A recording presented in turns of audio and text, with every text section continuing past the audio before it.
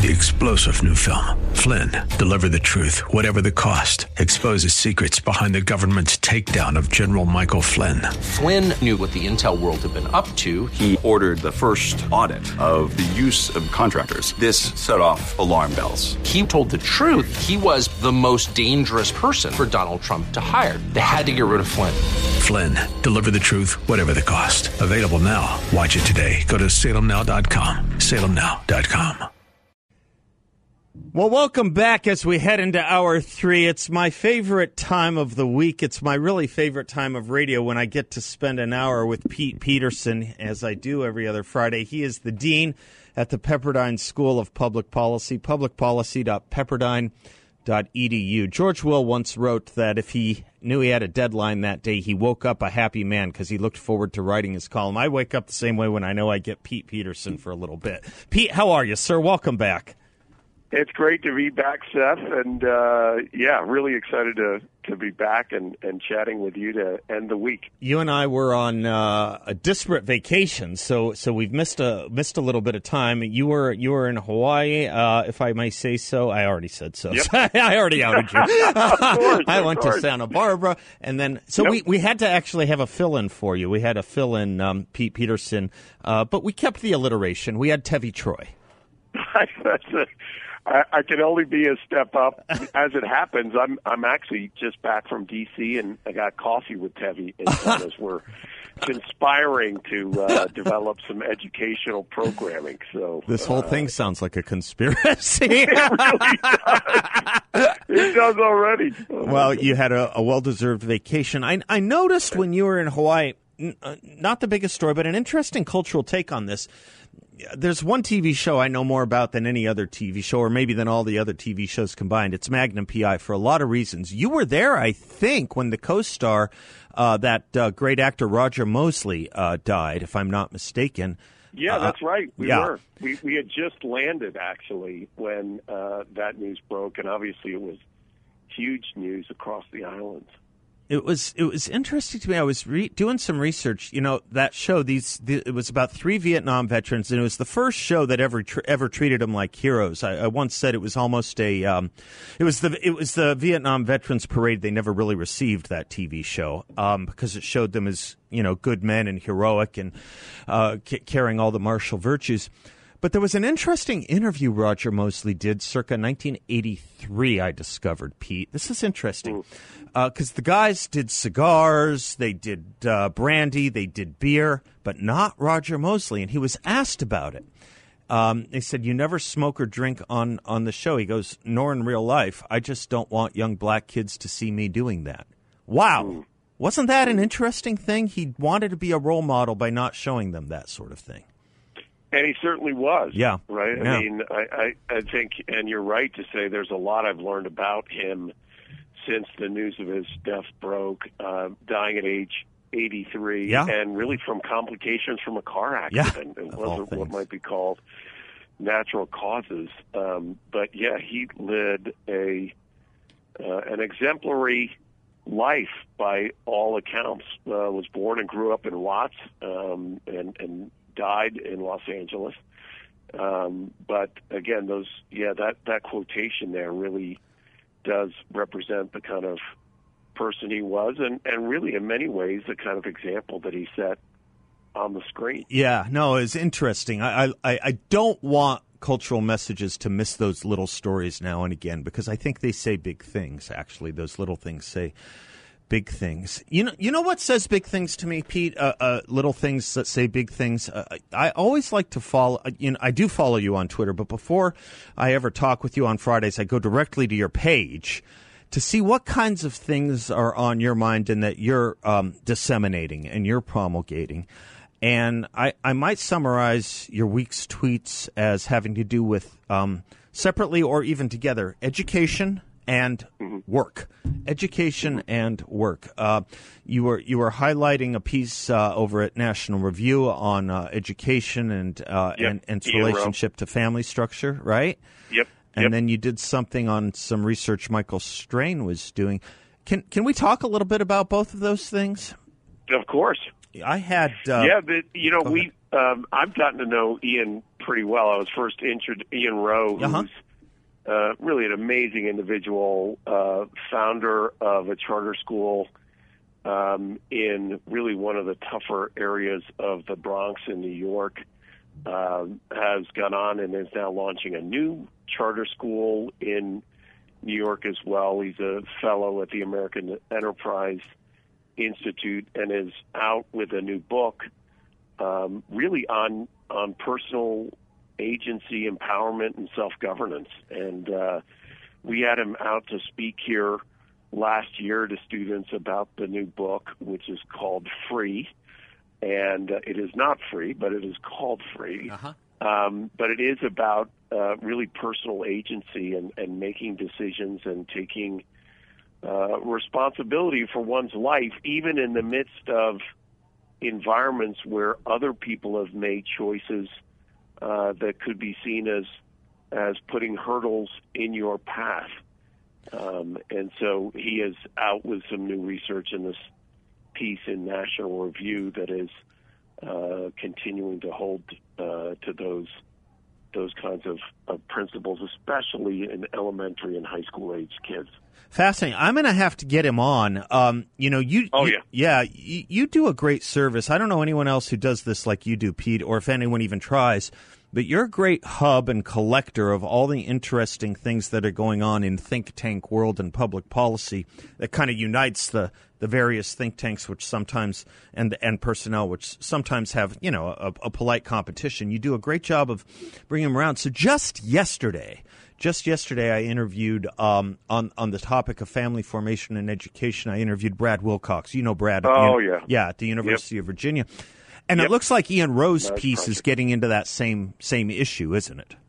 It very much is, and just to go off on that course of discussion for a second, Brad's call, and it does connect with much of what Ian's talking about, is that when we're evaluating the success of children in school systems, we need to look deeper than simply racial or even ethnic or household income or male-female. We need to look at, are these kids coming out of what might be called intact families where two parents are present, and use that as a lens through which to understand. And it certainly is Wilcox's belief, and not just a belief. I mean, it's something that he's grounded in research, and I know Ian Rowe believes this as well, is that will be seen eventually as the determining factor of childhood success. It will not be household income, and it will not be a so-called racial gap so much as it is the family formation gap. And that, of course, can cut across racial categories and ethnic categories, and certainly household income categories. But that really needs to be the way that we should be looking at evaluating student performance. That's right. And I think you quote Ian Rowe on that same concept. We must have the moral courage to measure student achievement by family structure grouping as routinely as we do by race, class, and gender. I almost wonder, Pete, if we put more of a focus on family structure. I know some in the research community, some in the think tank community talk about family structure. They think economic issues. Sometimes they think race issues. But if we just maintained it to the family structure issue, maybe it could get us out of some of these tensions that we get caught up in race. I think you're totally right. And in that, I mean, there could be seen, dare I propose, a greater sense of the community. That we are all, that we are all faced with particular human challenges. And this one around family formation, particularly in those childhood years, we know of the direct correlation between family formation and what might be called antisocial and eventually criminal behavior. We know that connection. And we also really do know it as it regards educational attainment and performance. But we continue to highlight and put in headlines the difference is solely on race and ethnicity, and certainly to some degree male-female. That's right. But without looking at what the social scientists would call the crosstab of family formation. And again, Ian and Brad, two great practitioners and researchers, have said that really does need to be the first lens through which we look at these things. Yeah, and it cuts across. I mean, we also disaggregate data on education when it comes to regions, too. But it seems to me that family formation thing cuts across all those other, crosstabs. There's the music. Let me hit a quick break with you, Pete, and we'll pick up on that when we come back. It also, as we have discussed before, and maybe worth reminding the audience, has a great deal to do with poverty and welfare as well. I'm Seth Leibson. He is Pete Peterson, the dean at the Pepperdine School of Public Policy, publicpolicy.pepperdine.edu. Totally wonderful, active Twitter feed as well. Pete, the number 4CA. We'll be right back.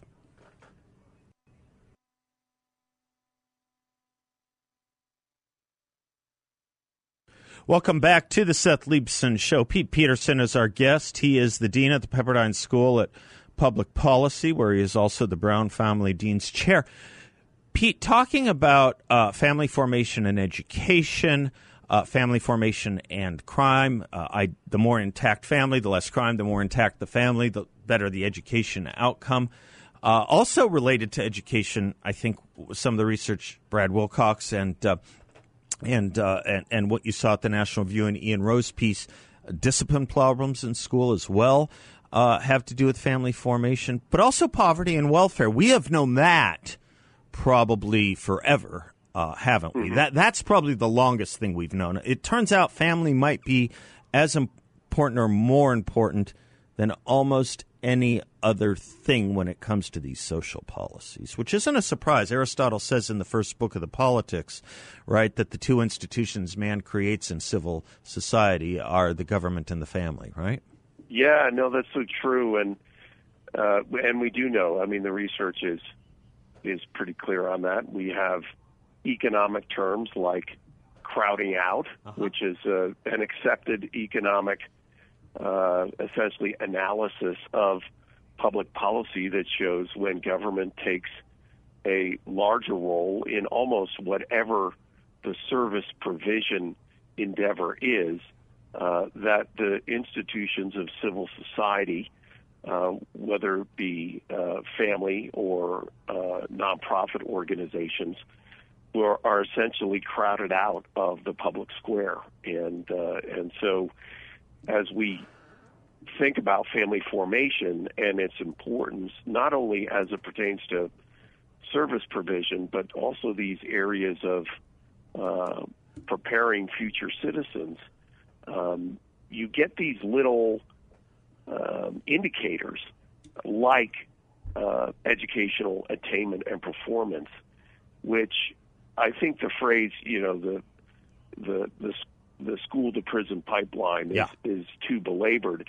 But where there's a grain of truth in that analysis is that it shows that there can be seen a connection, that if you're seeing some of these poor performances in the education system, there is a good chance that you can see later antisocial behavior. Yep.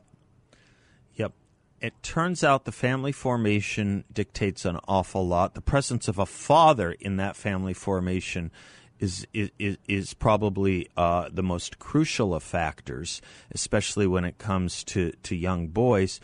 But one of the interesting things about family formation, Pete, are intact families and social policy. I don't know if you and I have ever discussed this. If we have, I apologize for bringing it up again.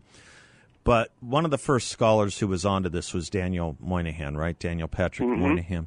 Yep. And one of his latter interviews, maybe with Tim Russert, before one or the other passed away, I don't remember who, but Moynihan said something along the lines of, when it comes to understanding fatherlessness, he had spent his entire career trying to figure it out and didn't have a clue as how to make it better. And I thought, boy, that's an awfully awfully bright white flag I wish he never raised, because it does seem to me we do know a few things. Robert Rector over at Heritage was once proposing some interesting theories on how to improve family formation and how to encourage it. I don't like that kind of surrender. I think messaging matters, doesn't it? It does, and I think, well, first, what I would credit Moynihan, the arch neoconservative, with at least allowing is that it's difficult. It's a difficult place for government to step in. Yeah. It's not a difficult place for government to step out of, right back to our earlier discussion about crowding out, but it's a difficult place for government to step in. But I think sometimes where that can slide into even more deleterious cultural impacts is where you just throw your hands up and say, well, this is too sensitive a topic to talk about. Right. And I'll never forget, I think we have talked about this before, but that last chapter in Coming Apart with Charles Murray, in which Murray really gets to, as best he can as a sociologist, trying to raise some prescriptions for the country, given what he's seen as this vast separation in the lifestyles of the second quintile, the fourth quintile, especially around this issue of family formation. And one of the points he just seems almost, and I've heard him speak on the book several times, but almost exasperatingly, he says, well, now the people in that fourth quintile, this would be upper middle class, you might say, need to at least be able to allow and say that this is the emphasis that they themselves place on family formation and what might be called the bourgeois values is something that they're practicing without preaching. Right. While the people who are in the second quintile, those in the lower middle class, are essentially not hearing from anyone else in society that these are certain standards that we need to consider and can really result in where we stand financially and culturally. And the fact that there has been such a vast separation, in this case between 1960 and 2010 when Murray was doing his analysis. And I think that's the thing that really is missing, is that we've gotten into this place where the discussion around family formation almost becomes ipso facto something off the table. Right, that we can't talk about it in polite company. But if we're going to be about the science, in this case the social science, then we need to be able to have these serious conversations about there are indicators out there. We know what can create conditions of poverty. We know what can create conditions for antisocial behavior later in life. And we know what influences educational performance, and it's not just the school system. That's right. What's become taboo to talk about what has become taboo to talk about in many cases to solve our social problems, whether we're talking about crime, whether we're talking about educational outcomes, whether we're talking about welfare, seems to be two things people are hesitant or have had their fingers burned in trying to discuss. And that is, intact families, fatherhood, marriage on the one hand, drug use on the other. These two things show up again and again and again, particularly in the criminal justice system, certainly with educational outcomes and disparities. And we see again and again people who bring them up. Charles Murray is one example. Who's the professor at Penn? Amy Wax is another. Amy Wax, right? Maybe a little bit, a few of the others. Moynihan, certainly Moynihan. Yeah. They get their fingers burned. Maybe we can just pick up on that a little bit when we come back. There's an interesting nexus here that I think would be worth exploring. All right, let's do that on the other side of the break. And then I want to talk about men and work, men and the workforce as well. I'm Seth Leibson. He is Pete Peterson at the Pepperdine School of Public Policy, best school of public policy in the country, publicpolicy.pepperdine.edu. If you're looking for a graduate degree in the field, make the country a better place, that's your place to go. We'll be right back.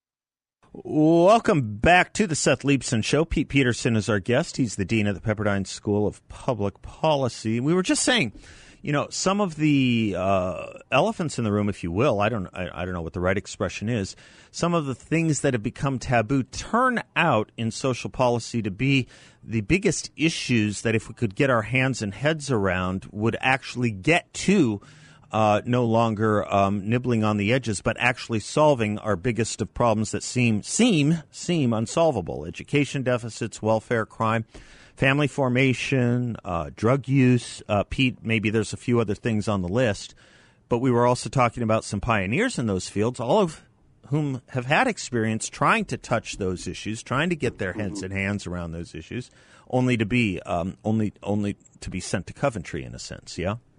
Yeah. No, that's right. And again, that's why it's. I think the word used, taboo, is right in the last segment. I think, and it's only become increasingly more difficult. But as it's become more difficult, we're seeing more and more research bear it out. Yeah, right. And you have these people out there. It's like ineluctably true that what you can't talk about is the solution. Yeah, right. That's right. Yeah. And an Ian Rowe, who's got a best-selling book out now on the subject and proving it. And so, what I wanted to bring up is there is an interesting nexus here, specifically on the issue of education, right? Which is that those of us on the right, I think, are in the right place to be arguing about the various issues we're seeing in our K-12 education system, particularly the public education system. And we could go on for the next several hours talking about the problems there. At the same time, most public educators, at a certain point, will say it can't just be on us. Right. And of interest is what people like Ian Rowe and Brad Wilcox and Amy Wax and Charles Murray and others are saying, is that, it really can't just be on you, because you're just the end of the line for kids coming out of family situations that may actually inhibit academic performance. That's right. And so the kid is trained in 5 to 12 years of an anti or asocial situation before the teacher even sees them, right? That's right. And obviously as they progress through the K-12 system, there can be challenges outside of those 8 to 3 o'clock hours that I think there could be an interesting nexus point, which is to say Ian Rowe is right when he says this, what's been called variously, and by people on the left, even researchers at Brookings, for example, the success sequence, right, which is this 3-step formula that for people who get at least a high school education, get a full-time job, and marry before having children, your chances of being in poverty are 3% or less. Right. It's almost a statistical impossibility. Almost, yeah. And again, it goes back to that, what are the lenses we're looking to evaluate educational performance? We're not really using those lenses. Yep. We're not using the lenses that come out of, that might have some identifier as personal behavior. But again, all to say that there could be an and I know Ian is trying to do it through his charter schools as he tries to weave in this content along with the reading, writing, and arithmetic to say that, we need to understand that the school is one part of a kid's day, and the other things that are going on can impact that child's performance. And those things really do relate directly to family formation. And we should be taking those things seriously, understanding we may not be able to do a lot about it, but at least we should be able to make the children and parents aware that their behavior does, sounds silly to say this, but that their behavior does have an impact on their child's performance and chances of future success. this was a short segment. We have a bigger one, a longer one coming up, and I want to implant a concept, maybe pick up on this, because I know the audience will be thinking this, and I'm thinking it too, Pete, which is I wonder if, from the teacher's perspective, the educator's perspective, if there might be a generational difference, because you're absolutely right. Teachers used to say it can't all be on us, and we're expected to do too much. Too many parents have surrendered to us.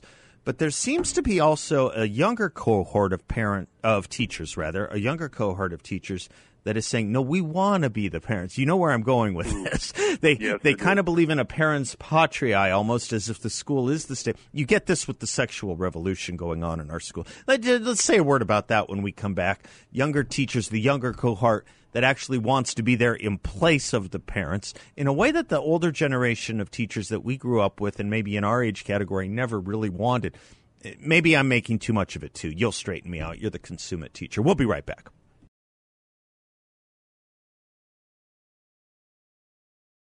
Pete Peterson is our guest. He's the dean of the Pepperdine School of Public Policy. School doing so much great work. If you are interested in a career or degree in public policy, helping improve the community or the country, that's the place to go. Pepperdine.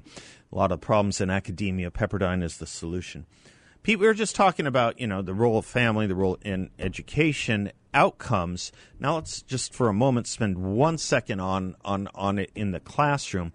I was making the point right before the break. The cohort of teachers you and I grew up with and who are in our age group, they were saying, you're absolutely right, that too much is being thrust upon us in the raising and rearing of children. We're expected to do the work that we would expect to be done at home.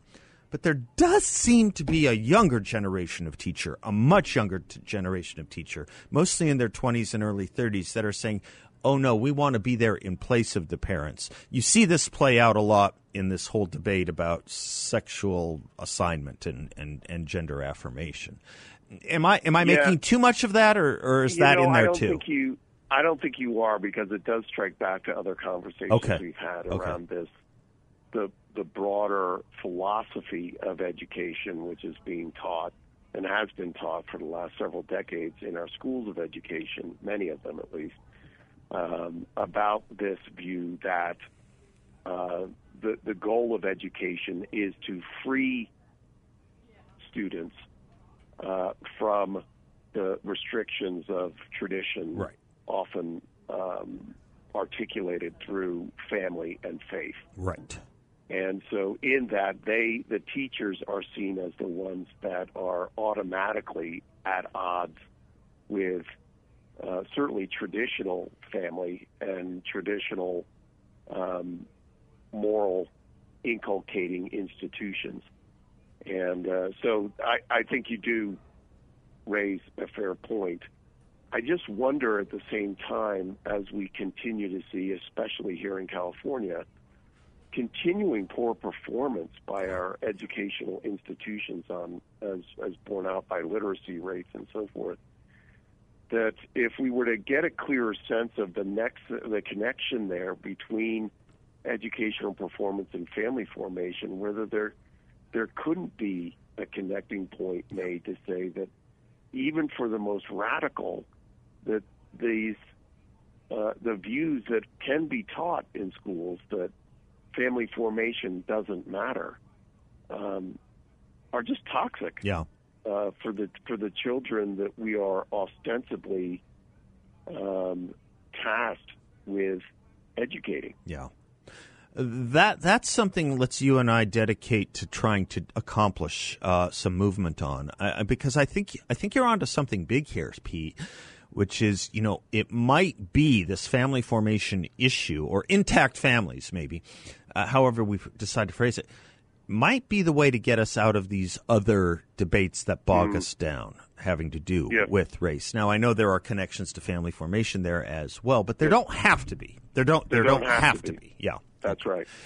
The other thing I wanted to talk to you about was this other great piece you posted from the work of Michael Strain, Whereas in the 50s, 3% of men, working age men, which we describe as roughly 25 to 55, somewhere in that age cohort category, 25 to 54 maybe.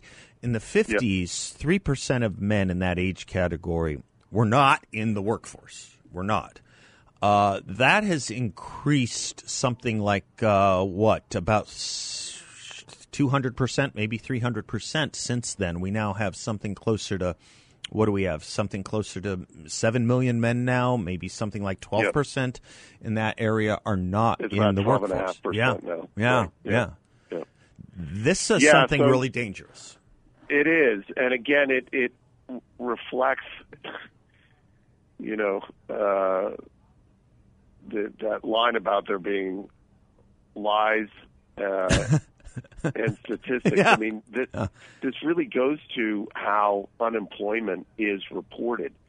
And I'm sure your listeners know that it's one thing to talk about unemployment and an unemployment rate as it pertains to those unemployed as a part of the entire population.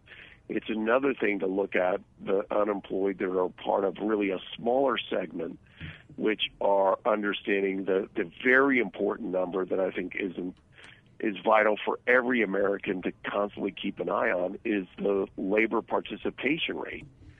And it's the labor participation rate, those able-bodied Americans, men and women, who could be in the workforce, could be actively engaged in the workforce, but aren't.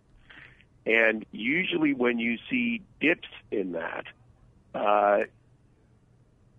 and again, as Strain points out, when you were back in the 50s, not to point out a halcyon area, but at least a point of comparison, sure. You were looking somewhere in the mid to high 90% rates for American males to be engaged actively in the labor force. That's right. And now we seem to be sliding towards the mid 80% rates. Right.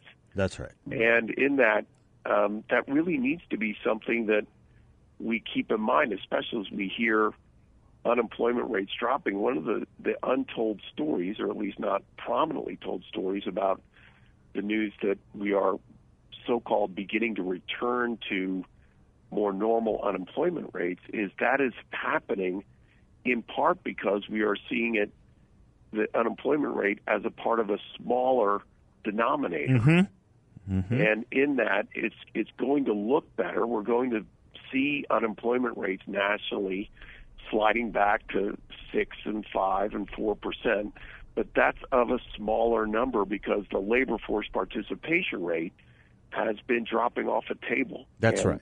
That's right. The causes for that, certainly in many ways exacerbated by COVID and the federal and state level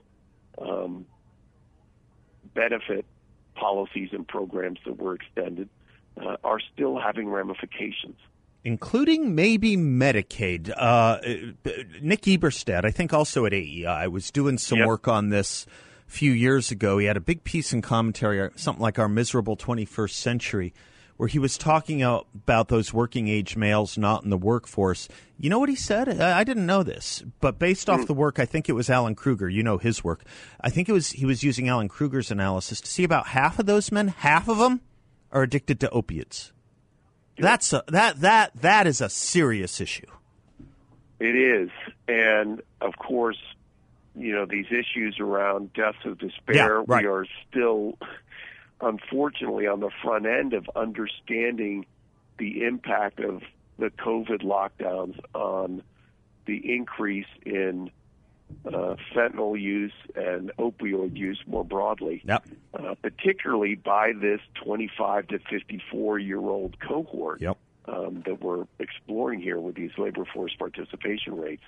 But that is a big contributing factor as to why we're seeing that. Because again, I'm sure your listeners know, I mean, we're in this weird place where we're seeing declining labor force participation rates, but increasing help wanted lists. Yes.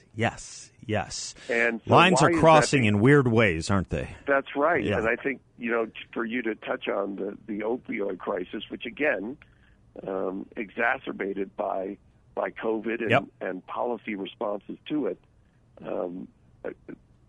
that has to be one of the contributing factors here. You and I were catching up today. We spent a lot of time on the education stuff.